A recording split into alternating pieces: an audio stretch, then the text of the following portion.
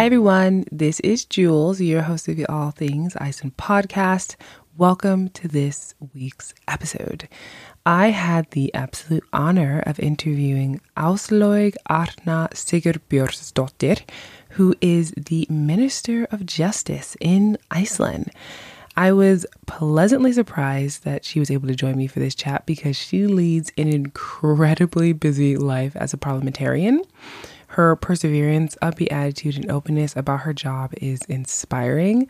And the fact that she's the youngest woman ever to be a minister is also just an honor to have her, to be able to talk about her experience, to share about that path to becoming a minister. I mean, it's just a huge deal to become a minister at her age, and also to be in a role that it gets highly criticized. I mean, there are other ministers who, I'm not saying they don't get criticized, but being the Minister of Justice definitely holds a lot of power and is one that is put out in the forefront of many different issues, whether it's about refugees, about cases, regarding equality, all different sorts of things. During the interview, Áslaug Arna shares the positive and negatives of being in this position of power at such a young age and as a woman. Some of the other topics we talk about are the events that led up to her becoming the Minister of Justice, gender-based discrimination in the workplace, including within Parliament. We talk about refugees seeking asylum in Iceland, the huge scandal involving the Icelandic police commissioner at the time when she came into office. She had to tackle that head on when she took that role, which must not have been easy, and other topics that I'm grateful that she was willing to talk about during this interview. Before I jump into the episode, I'm just going to remind you that I am doing a New Year giveaway that is exclusive to my podcast listeners. This is your last chance to enter the giveaway before it closes on January 29th. There will be 3 lucky winners for the giveaway. What I'm giving away are 3 books by Andri Snær, who is an award-winning Icelandic author. And his most recent publication, On Time and Water, is not available in the US yet. It will be available in March, so you will get early access to it if you are in the US. And that one is about climate change, but in a way that weaves together personal aspects from Andri, as well as an interview with the Dalai Lama and Andri Snær's grandmother in Iceland. Super interesting, to say the least. The other book is Love Star, which is a science fiction novel that is my personal favorite of Andri's, and it's based in Iceland. Also, if you like humorous science fiction or just science fiction that does kind of come off as a bit absurd, which a lot of science fiction does, but in my opinion, in a more humorous way, such as Douglas Adams, who wrote The Hitchhiker's Guide to the Galaxy, or Kurt Vonnegut, who wrote Slaughterhouse-Five, then I really think you will enjoy this book for sure. I mean, it's one that I highly recommend to people. And the last one is The Story of the Blue Planet, which is considered a children's book, and the New York Times said about it, and I quote, "a Seussian mix of wonder, wit, and gravitas," end quote. So even though it is considered a children's book, it's definitely one that adults can enjoy. I mean, I enjoyed it when I read it, so it's for sure a fascinating book, and I think all of them are great reads and ones that people will enjoy reading. All you have to do to enter to win a book, which is super simple, is to leave a review of the All Things Iceland podcast. Take a screenshot of it and then email it to me at jules@fromforeigntofamiliar.com. Of course, the email address will be in the show notes of this episode. I also have a link to my special review page, which will also be in the show notes. And that makes it super easy for you to leave a review if you're listening via Apple Podcast, Podchaser, Stitcher, and Castbox, among some other platforms, I believe. If you're using another platform that I didn't mention and allows for you to leave reviews, please leave one there. If you've already left a review for the podcast, all you need to do is screenshot that review and send it to me. Super simple. This contest will be open until January 29th, 2021. Lastly, if you are a member of the All Things Iceland Patreon community and you leave a review, screenshot it and send it to me, you will receive an additional entry in the draw for the giveaway. For anyone who would like to join as a member of the All Things Iceland community on Patreon, the link is in the show notes. As I've mentioned previously, I do Ask Me Anythings every month. I do live chats every month. I do a folklore Friday, a new folklore story that's based in Iceland. Every Friday I post that, and I don't post it anywhere else, as well as I do special announcements about things and sometimes behind the scenes content. Every week, I share the articles of the Icelandic News Roundup, so lots of variety of cool content over on that platform. And as I mentioned, it is exclusive to that platform, so only those members get to see it and enjoy it. So for everyone who decides to enter the giveaway, gangi þér vel, which means good luck in Icelandic. Þakka þér kærlegar fyrir að hlusta og góða skemmtun. Áslaug, Arna, welcome. Thank you so much. And I know you're crazy busy. I mean, even though you're not allowed to meet with people because of COVID and everything. Well, not many people. When we were texting before, it was like, I'm running from Parliament. I'll be there. So I really appreciate you taking the time out to chat with me and to share about your experience as the Minister of Justice. It's so awesome that a young woman is in this role. And yeah, just thank you so much. Thank you for having me. I'm glad we could make it work. I mean, my life is pretty much running, from one place to another and from one case to another. So but I'm very glad I could join you today. Yeah, likewise. And so we'll just kind of jump into a little bit about how you got to where you are today. Because in the past, before you were the Minister of Justice, you were a journalist at Morgunblaðið, you were a police officer. I was like, wait a minute, like this is not what I was expecting. And so just, in regards to the police officer one, was that a challenging role for you? Because around the world, like being a police officer is really intense. And I don't have any insight to what it's like being a police officer in Iceland besides like the Instagram, which is like super fun, of Lögreglan. So could you talk a little bit about your experience as a police officer here? Yeah, I loved being a police officer, although some of the things you experience on the job is quite difficult to witness, especially when it involves children. But of course, we have very low crime rate, but still it can be very tough. But it's somehow good to be the person that is helping out in the bad situation. And I truly respect the work that police officers do. And I'm glad I was able to gain a little insight into their work before I entered politics. It helped me maybe better to understand how important police work really is here and in protecting communities and the people there. And of course, also just different sides of the job. So I loved it. It was a good experience for me before I came into politics. And of course, now in this ministry especially. Yeah. Did you ever consider just being like, you know what, maybe I'll just stay a police officer? Yeah, I did. Okay. I mean, I thought like, if I was not so much into politics, I would gladly just be a police officer. Yeah. Okay. And speaking of that, regarding politics, you started getting involved in politics quite young. I mean, you're still young, but meaning like in terms of the average age of a parliamentarian, just if you take it from there. And, you were active in your party, Sjálvstæðisflokkurinn, pretty early. And that means Independence Party for people who are curious. So what was your, do you know, from a very young age that you wanted to be a politician? Was this something, were you inspired by somebody? How did this come about for you?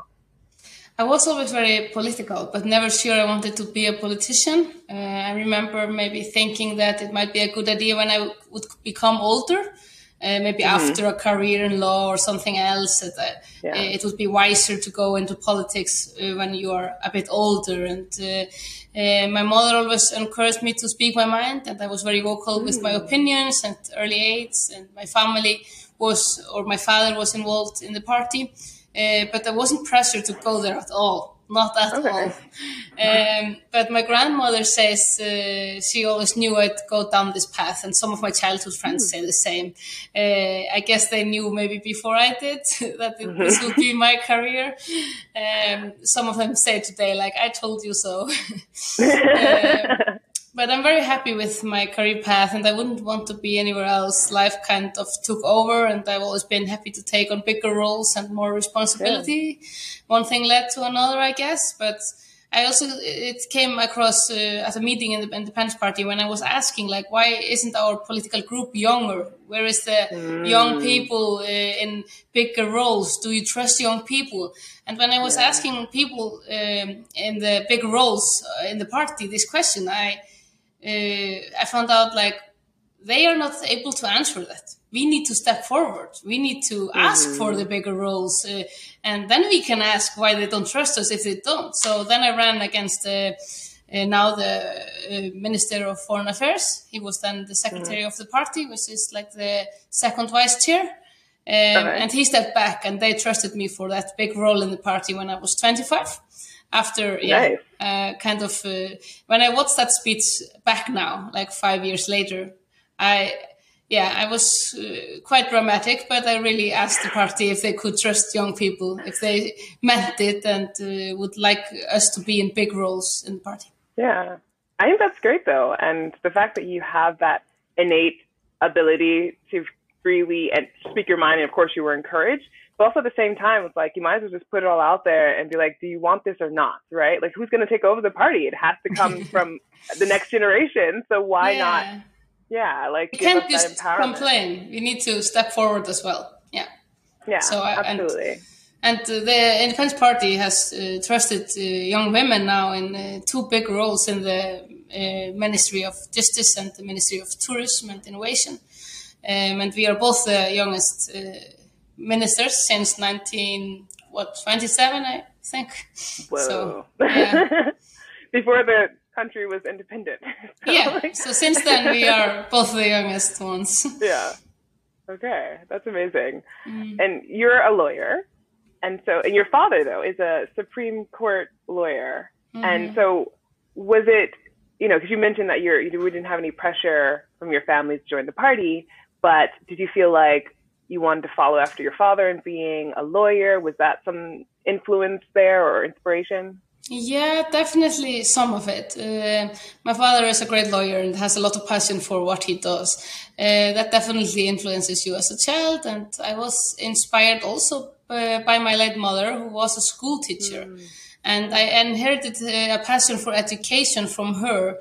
And before I became Minister of Justice, I focused a lot on the education system in Parliament with some ideas and bills as well as other issues. So I think I took influence from them both. I was influenced from them both. And of course, you are inspired by your parents a lot. But I maybe never thought I would be like a lawyer, like a Supreme Court lawyer. That is too much job that you're alone in your computer. I'm so much people person. I need to be around people a lot. And Yeah. Okay, so I guess that's out of the question in terms of your personality. You're not sure you'd be great at it. Maybe later. I have some years left. Yeah, true. Some years. You're like just getting started. But I'm just curious because, you mentioned that you got this bigger role in your party, but did you ever think that becoming Minister of Justice would happen so quickly? Meaning, like, at this point in your career, did you think that in politics, because a lot of times there could be like, bureaucracy or whatever else, that it would take you longer to get to this stage in life or your career? Yeah, of course. I mean, I think I would not have any idea that it would happen so fast. So, and this has somehow, but I've always asked for bigger roles, and I've always been very enthusiastic about that young people are in big roles and in Parliament and in government as well. So, of course, I ask for it and is very vocal about how important it is to have variety in a group and in a government and in a party and in the Parliament. It's very important that the people is not the same. So, of course, I didn't believe it would happen so fast. But, yeah. But it has. And it has. Yeah. And in your role, I mean, there's a lot of stigma, I feel like, when it comes to, government and the idea of who should be in it, like usually it's older white men who are in government. And in Iceland, obviously, it's a majority white country. So I'm talking a little bit from a U.S. perspective, but here, in terms of you mentioning like you're one of the youngest justices, how is it in terms of perception of your skills, or the idea that people think that because you're young, maybe this is too soon for you to be in a role like this? Is that the type of things that you've heard, or about your gender, for instance? Because there's a whole lot. I mean, even though Iceland is way more in terms of closing the gender gap when it comes to pay and gender equality and things like this, there's still issues. So I'm just wondering, like, have you had this experience with people projecting onto you their ideas of like whether or not you're too young, you're a woman, and in politics and all that? Yes, of course. But of course I can't complain in my place where I am. I mean, of course, I'm very grateful for that trust and every support I've had in my political career so far. But public discussions on men and women in position of power is quite different still in Iceland. Yeah. And I'm happy to debating my actions or decision if the criticism is constructive. But I'm mainly criticized maybe like in this path, like you were mentioning, for being inexperienced. That is very clear in the days and weeks leading up to being appointed minister, when the discussion was about who would be appointed. And I realized, of course, that I'm very young, but I'm not inexperienced. And I had already chaired 2 big committees in parliament before I became a minister. And I also believe that young people should have a voice in parliament. Like I said before, and I can't be sure, but I somehow doubt that if I were a man, that I would receive such a lot of criticism for my age and experience. Maybe I can't say, but of course I've been trusted for very big roles, but the discussion in the weeks leading up being appointed minister was quite enlightening in seeing how enlightening. how people talked. Yeah. Okay. Yeah, I can definitely. I also, of course, surprised people. Maybe people that really thought I couldn't do this job 1 year ago. Many of them have changed their opinion on that, and has written me emails and something on social media. And like older people that said like, you got me wrong, girl. So. Wow, that's really nice to be able to to turn people around just with your work ethic. That speaks. Yeah, and I think young people just need to show why they can handle such a big job, and I think I've been doing that for the last year.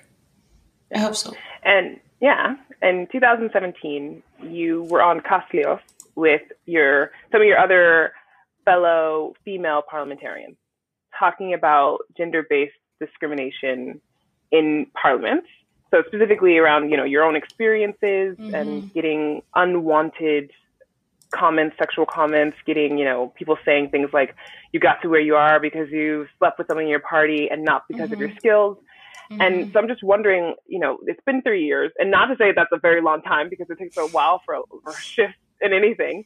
But is this still a big problem within parliament or in other industries in Iceland, gender-based discrimination specifically?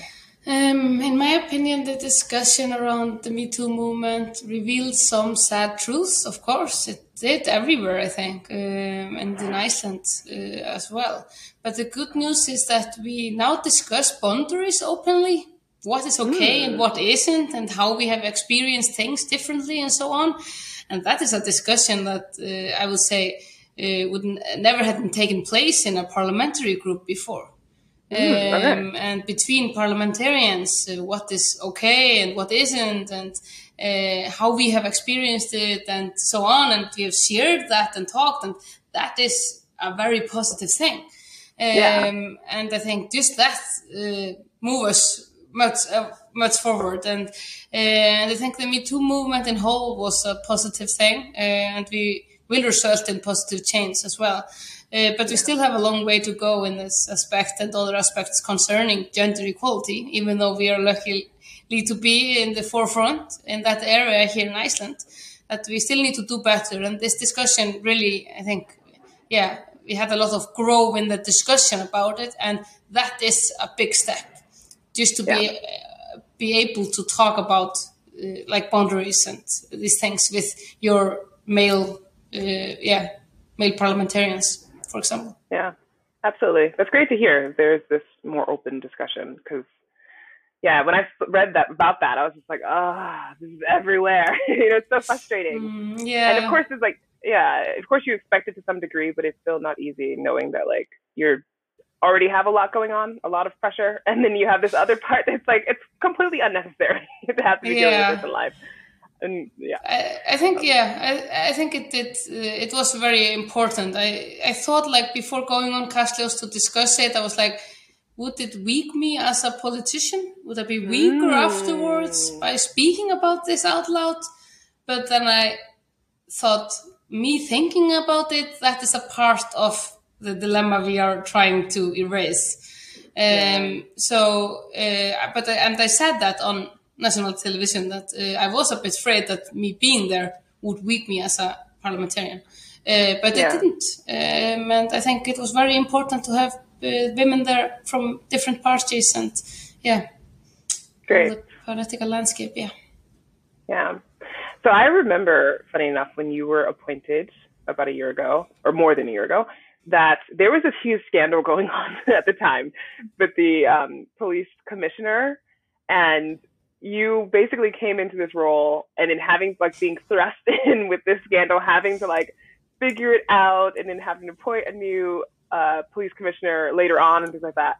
So how was that? Was that like an indication of the job being like you just rolling into this huge thing that's going on and having to deal with it? And then you had worked in the police too, so that must have been kind of interesting having that perspective as having been a police officer. But how has it been for you since then? Has it been like a nonstop kind of roller coaster ride? Yeah, it's interesting that you remember that because I feel so long ago. It has so many things happened since, but it was just a couple of days after I was appointed. But it was a very tough situation, which had reached on maybe on some boiling point by the time I was appointed. And I just sat down with my advisors and we found a way to calm the situation down and move forward. And of course, that's your project and every hard things that come at you when you are a minister. It's not only what you want to pursue or do, but only, of course, all the things that just happen that you need to deal with. So the former National Police Commissioner retired and the new one was appointed, and the major overhaul of the Icelandic police is underway. And I think we have changed a lot since then. We have there is more the police officers or the commissioners around Iceland are talking more together, and we have So I think we have moved quite fast after this, and of course it was a little bit crazy for the first days, but I mean, if you could deal with that, you are ready for the next fight as well. Yeah, baptism by fire, some people call it. So what do you enjoy about your job? Because there's a lot that happens a lot, and it's probably quite stressful, it seems. So what is it that really kind of gets you up every day and it's like, yes, this is what I was meant to do? What do you like? So many things. I mean, the ministry is, of course, first and foremost deals with people, and that can be tough because people run into trouble or have a difficult time. And during those times, the institutions under my ministry are where they need to resolve their issues. And that's definitely the hardest part. And sometimes people are like, why this ministry? And I said, like, why not?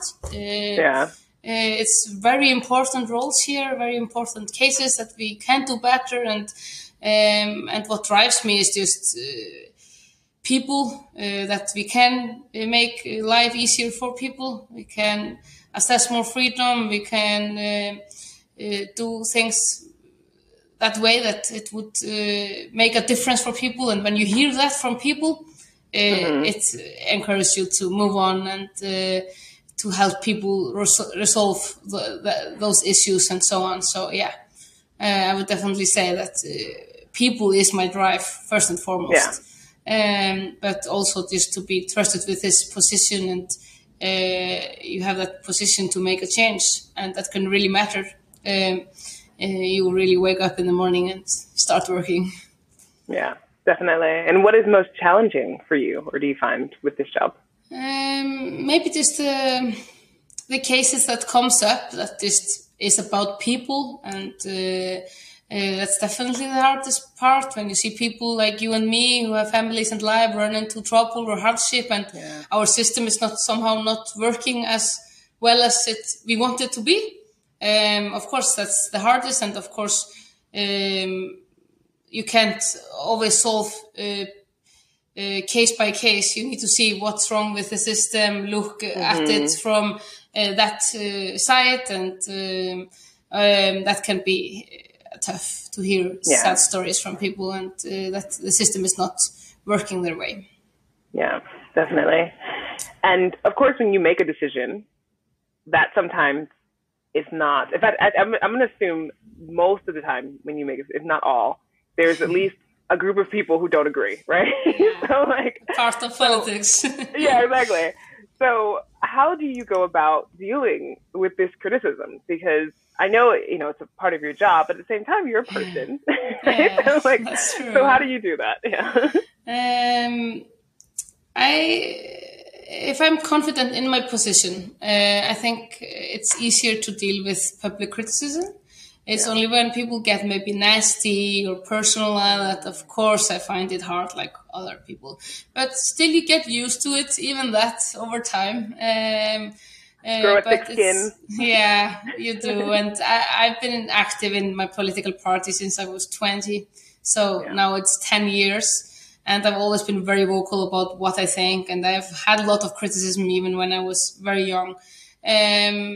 But that's just part of it. But if you feel good and you know you feel good with your decision, you can move that away. But people also need to know that politicians are persons. And I also want to show that, on my Instagram, that I do normal things as other people, to also sell politics, because politics it's great to be in politics, and you can make a difference. Yeah. And do you think that younger people are being inspired by seeing people like yourself in politics and wanting to get involved? I definitely hope so. That would be one of my biggest dreams. And I've gotten emails from young girls in school that they're doing projects in their school, and they should speak to someone that is in a job they would like. And that, to get an email from a 13 or 14-year-old girl that wants to be Minister of Justice, that makes my day. That's something that gets me also up in the morning to do my job. That's awesome. Okay. Yeah. And how do you de-stress? Because you mentioned on your Instagram. Your Instagram is more personal, like you had talked about. So I've seen you on walks and things like that. So what is your de-stressing routine from all of the things going on? Maybe horse riding first, in the Icelandic nature. That is amazing. And hiking and walking as well. And CrossFit used to be my means of stress relief, but during the pandemic, I'm trying to take up jogging. My brother and I even started a 100-kilometer challenge this past month. And a lot of friends joined in on it. And I've never really been into jogging. It's not enough fun or action for me, but the competition definitely made it more fun, and I finished it on my birthday, the 30th of November. Wow! Nice. So I think that's what it means to what is my stress relief, and dinner with few close friends and a glass of wine also does a trick, just to talk with your friends and family, and yeah, definitely. And I'm also very good at sleeping. That's very important. That is super important. I think people really don't realize that sleeping is probably one of the most healthy things you can do for self-care. Yeah, it definitely is. Yeah. I'm a good sleeper too. I love sleep. Yeah, that in common. Yeah. Okay. And in terms of bills, because there are different bills that you've put forward, And a lot of it is, not a lot of it, but sometimes can be regarding things that are considered Icelandic tradition, like the naming committee, right? I feel like this is a hot debate because when I put it on Instagram, like my Instagram news stories, there were foreigners who were like, no, don't get rid of the Icelandic naming committee. And for people who don't know, the naming committee basically like governs, the names that people can name their children here in Iceland. There is a system, right? So can you talk a bit about that and like the naming committee one in particular, because I find that one probably to be the most fascinating that people have responded to so intensely. Yes, that is a bill that is close to my heart. I really want to get it through Parliament, and so I trust people. The bottom line of the bill is I trust people far better than the government to decide and choose the name for their children. This committee is only 30 years old or 29. It isn't that old. It isn't that much of Icelandic traditions, even though we have had a lot of rules around Icelandic names and so on during the years. But somehow Icelanders still, before the committee was on, managed to find proper names for their children without it for hundreds of years before it was created. And Iceland has also become multicultural, and we have to adjust to changing times in this regard as in all other aspects of our society. So that is, of course, one thing to it as well. But I think it's just like to protect Icelandic as a language. Of course, we want to protect it, and we all really want to hold on to it. We know it's special. We know we are very few people that speak that language and so on. But I don't think the naming committee is the one that will hold on to the Icelandic tradition. I think if Icelanders want to speak Icelandic, we will speak Icelandic. So, yeah. Okay. And it was fun to show people names that where maybe they thought was a very Icelandic old name that is forbidden, and then name that they think is ridiculous that is allowed, because it only need to be the perfect grammar and that type of thing. Yeah. Okay. Yeah. So it's a bit at odds, basically, like how things have rolled out. And it's funny, I didn't realize the naming committee was that young. No. Because you hear about it so much. Yeah. And the same thing of I know of people who have been denied, but who have talked about having to go through this process, and so I just think it's really fascinating. And I've also heard of foreigners who've moved here who had to change their name when they became citizens. That was like that. Yeah. And I need to took one Icelandic name up. So. Yeah, and I was like, I really like my name. So that was exactly. So much. I'm glad that's not the case. I mean, name is so much of your personality. It's identifies you, and why should someone else control your name other than you? And also this, of course, our beautiful naming tradition, that we don't have this typical surnames. That we take on our father's or mother's name, and we are their son and daughter in the end. Of course, it's beautiful tradition, but still, why do we forbidden people that don't want to have that tradition? Maybe because they have a bad, they don't speak to their parents. They were maybe had abusive connection to their parents, in the childhood and so on. So, we need to make our system as easily for people as we can. So that is, it's one part of it. Mm-hmm. There was another bill that came up recently, or at least a change to a bill about allowing people who make a certain amount of money to come and live in Iceland, kind of like digital nomads. And as of recently, this has been going around the different boards for travel and stuff about Iceland's letting in tourists, but only if they make this amount of money. And it's it's a very clickbaity title. And I was even in one being like, that's not true. This is what the reason, But and could you explain a little bit? Because I think it's something like $80,000 or something dollars that you have to be making a year in order to come and live in Iceland for around 6 months or whatever the time frame is. So could you explain why that particular change was made and the purpose of it? We are very open-minded to get people here that want to come to work or bring their job here. And some were we need to start, because that is, of course, a big discussion in the European area and as well in Iceland, and the discussion on the for workers. And I think we want everybody in that wants to visit us and enjoy our beautiful country. But this was like a one idea that during COVID, during people having different jobs that they can be at home, they could just live in small town in Iceland and do their job on the computer and go on a kayak or skiing, or have more freedom than in many countries around the world now during the pandemic. So this was maybe like a trial, the first step.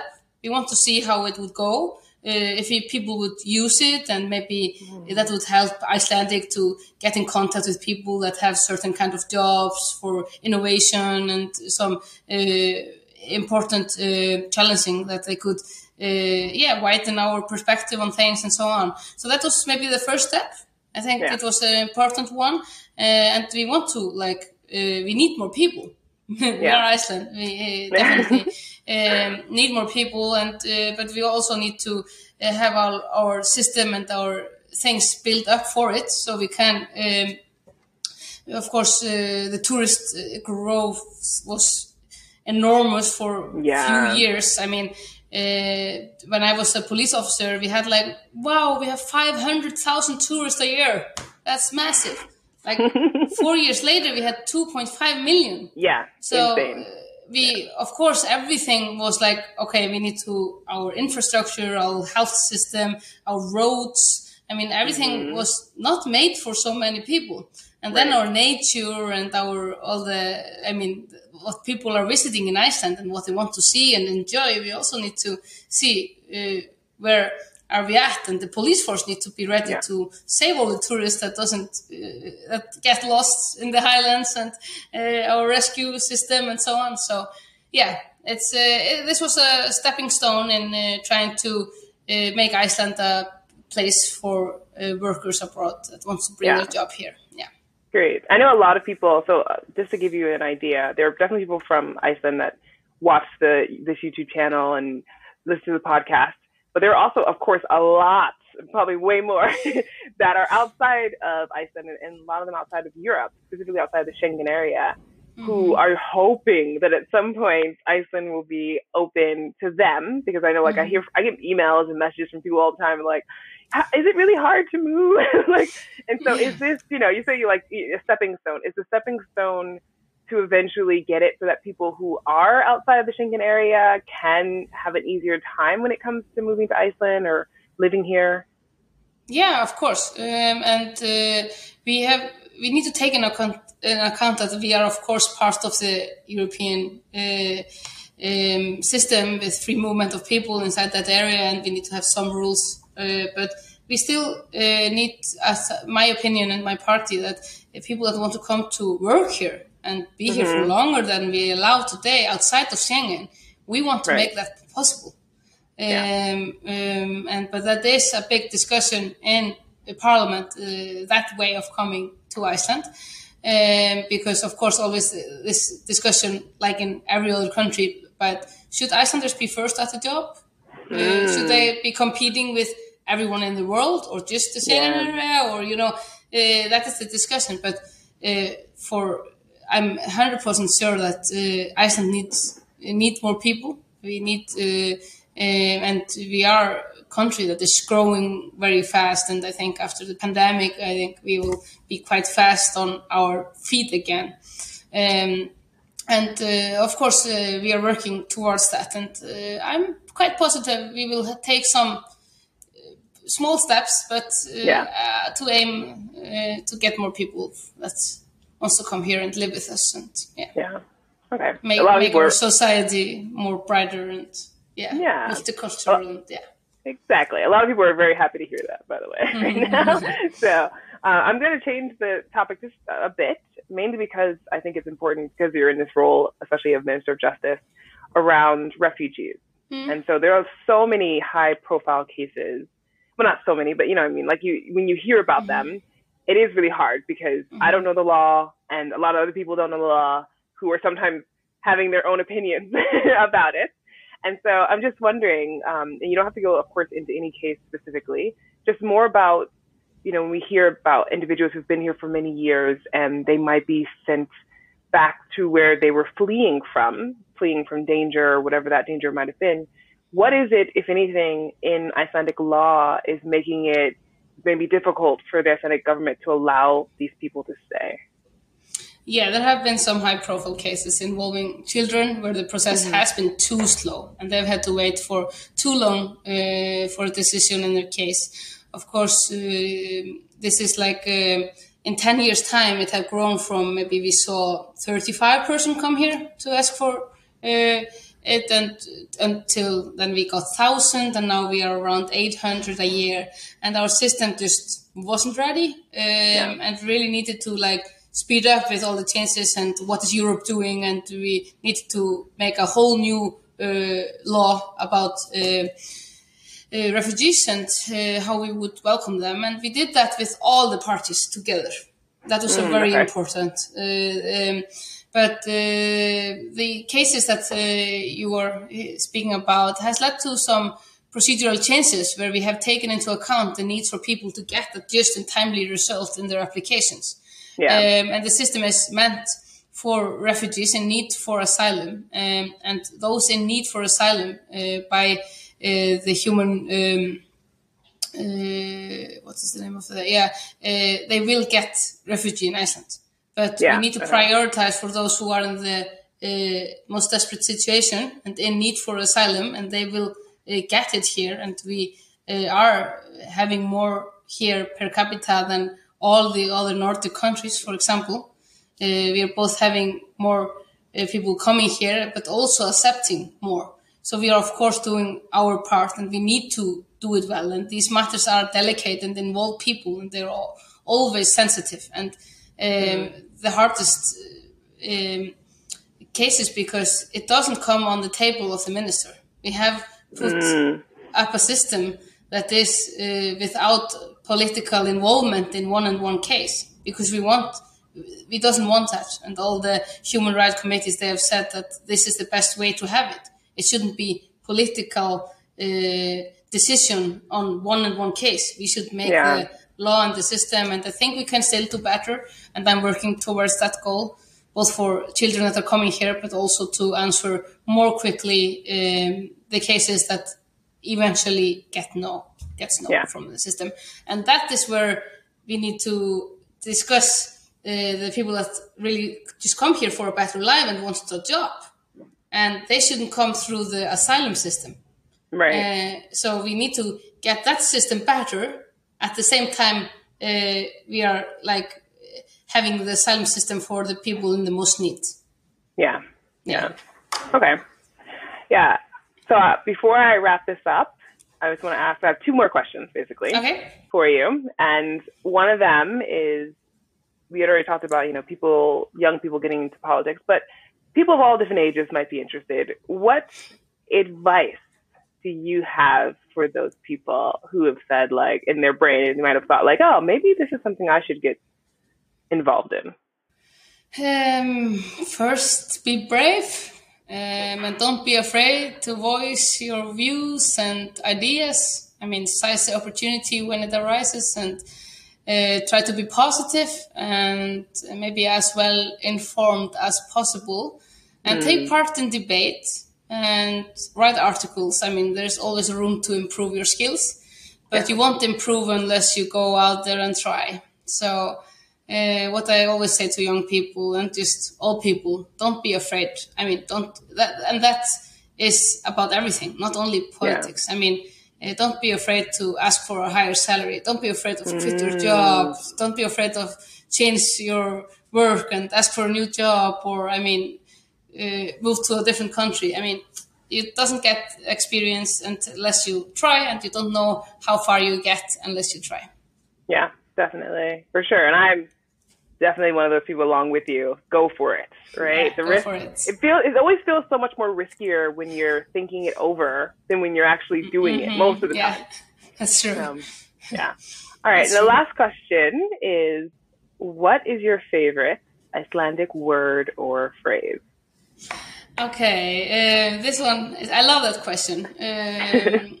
And I have a piece of art in my office that reads, enginn veit neitt en við erum öll að gera okkar besta. Which in English would be something like, nobody knows everything, but we're all trying our best. And it reminds me to seek like plenty of advice, not take myself too seriously, work hard and be well informed on the issues, but also like calm down. Nobody knows everything. Yeah. I mean, yeah. Don't put too much pressure on yourself. Because we sometimes doubt, I mean, everybody doubt themselves at time, and you need to remind yourself that nobody knows everything. So. Yeah, great. Well, Áslaug, Ashna, this has been a pleasure. And I hope in the future, when things have calmed down with COVID, I can actually meet you in person. That'd be nice. Yes, that would be lovely. But I'm sure the people watching and listening are very appreciative of you sharing your knowledge, your experience, and also just giving us a bit of your time so we can get a chance to know you a bit better. So I really appreciate it, and thank you so much. Thank you so much for having me. It was a pleasure to be on your platform. Thank you.